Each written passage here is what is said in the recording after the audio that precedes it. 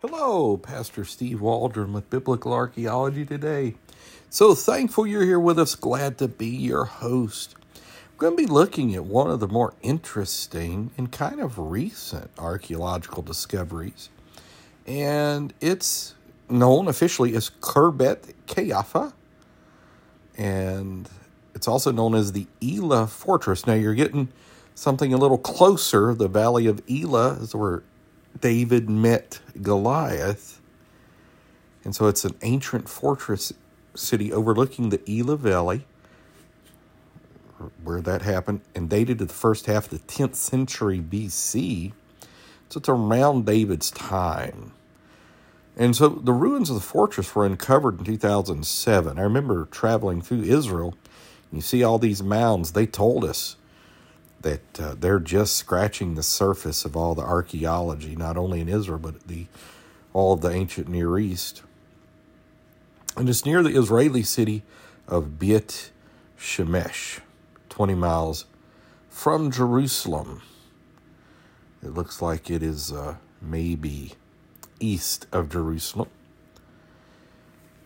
Fascinating thing, it covers nearly 6 acres. It's circled by a 700-meter, 2,300 feet city wall constructed of stones weighing up to 8 tons each.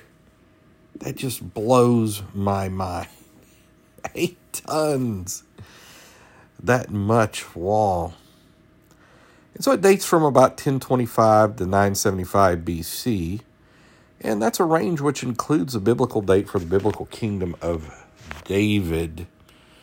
And so some people think that this was one of David's palaces.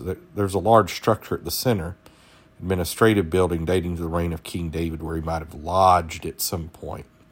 Some people say, well, we really think it's something else. It's Canaanite or something. Let's just look at some of the finds from here.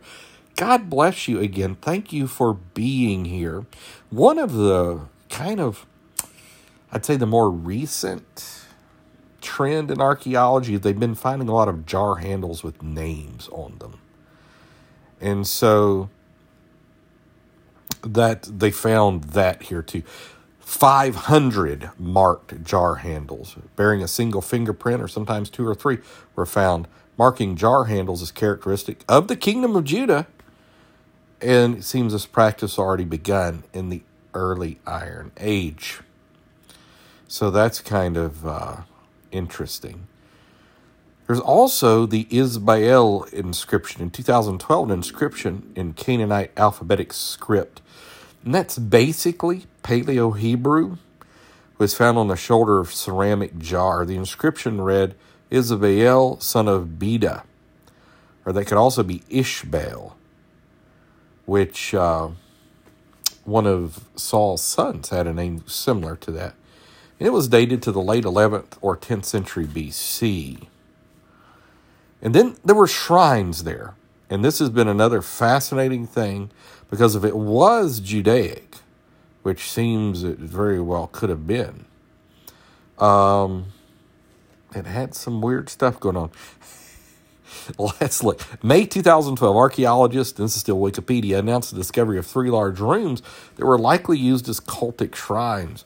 While the Canaanites and Philistine practiced their cults in separate temples and shrines, they did not have separate rooms within the buildings dedicated only to religious rituals. This may suggest the rooms did not belong to these two cultures. According to Garfinkel, the decorating of cultic rooms like any human figurines. So now that's interesting too. But the population of Khirbet Qeiyafa observed at least 2 biblical bands. It had pork and graven images, and thus practiced a different cult than the Canaanites or the Philistines. And I need to rephrase and reemphasize that the population of Khirbet Qeiyafa observed at least 2 biblical bands. That they did not eat pork is what I'm driving at. They didn't have graven images. So I wanted to clarify that. Portable shrines. 3 portable shrines were also discovered. The smaller shrines are boxes shaped with different decoration, showing impressive architectonic and decorative styles. Now, I will say that's a new term to me, architectonic. Fascinating, like tectonic, and then arca, like architecture. Garfinkel suggested the existence of a biblical parallel regarding the existence of such shrines, such as 2 Samuel 6. One of the shrines is decorated with 2 pillars and a lion. According to Garfinkel, the style of decoration of these cultic objects is very similar to the biblical description of some features of Solomon's temple. Now, also on July 18th of 2013, the Israelis' Antiquity Authority issued a press release about the discovery of a structure believed to be King David's palace in the Judean Shephelah. The archaeological team uncovered 2 large buildings dated to the 10th century BC. One, a large palatial structure. The other, a pillared storeroom with hundreds of stamped storage vessels.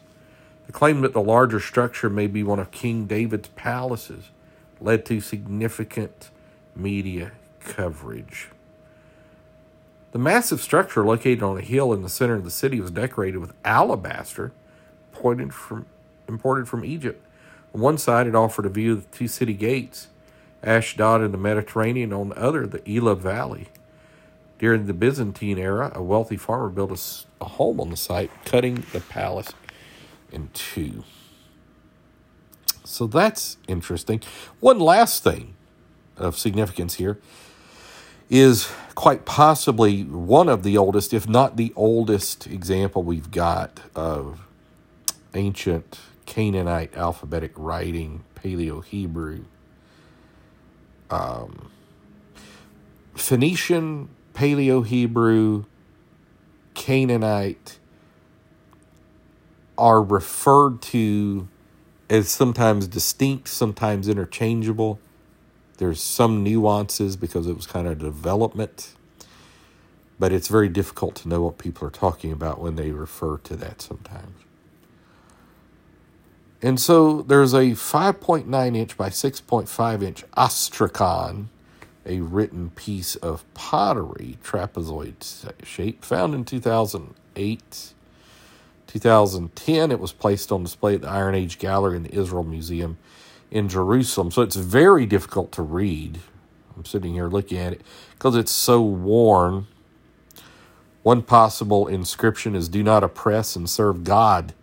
Despoiled him, her, because it's, kind of messed around. The judge and the widow wept. He had the power over the resident alien and the child. He eliminated them together. The men and the chiefs, officers have established a king. He marked 60 servants among the community's habitations, generations. I'll give you 2 other interpretations of that. You shall not do it, but worship the god El. Judge the slave and the widow, judge the orphan, the stranger, plead for the infant, plead for the poor and the widow, rehabilitate the poor. At the hands of the king, protect the poor, the slave, support the stranger. On January 10th, 2010, the University of Haifa issued a press release. Haifa, I've heard in both ways, stating the text was a social statement relating to slaves, widows, and orphans. According to the interpretation, the text uses verbs that were characteristic of Hebrew and which were rarely used in other regional languages. Particular words that appear in the text, such as almana, widow, are specific to Hebrew and are written differently in other local languages. The content itself, it was argued, was also unfamiliar to all the cultures in the region other than Hebrew society. This was one thing I found significant. It was further maintained that the present inscription yielded social elements similar to those found in biblical prophecies, markedly different from those current in other cultures, which write of the glorification of the gods by taking care of their physical needs.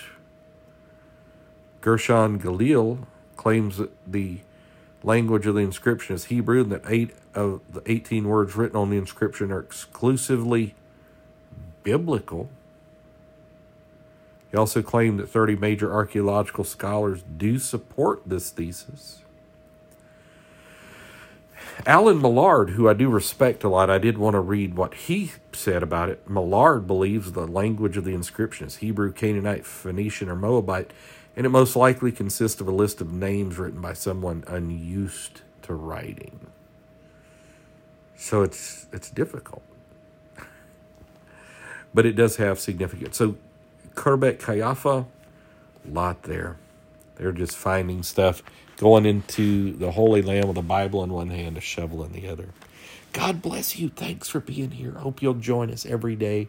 Share with your friends, family, neighbors, college groups. We're just thankful you're here. Pray for us.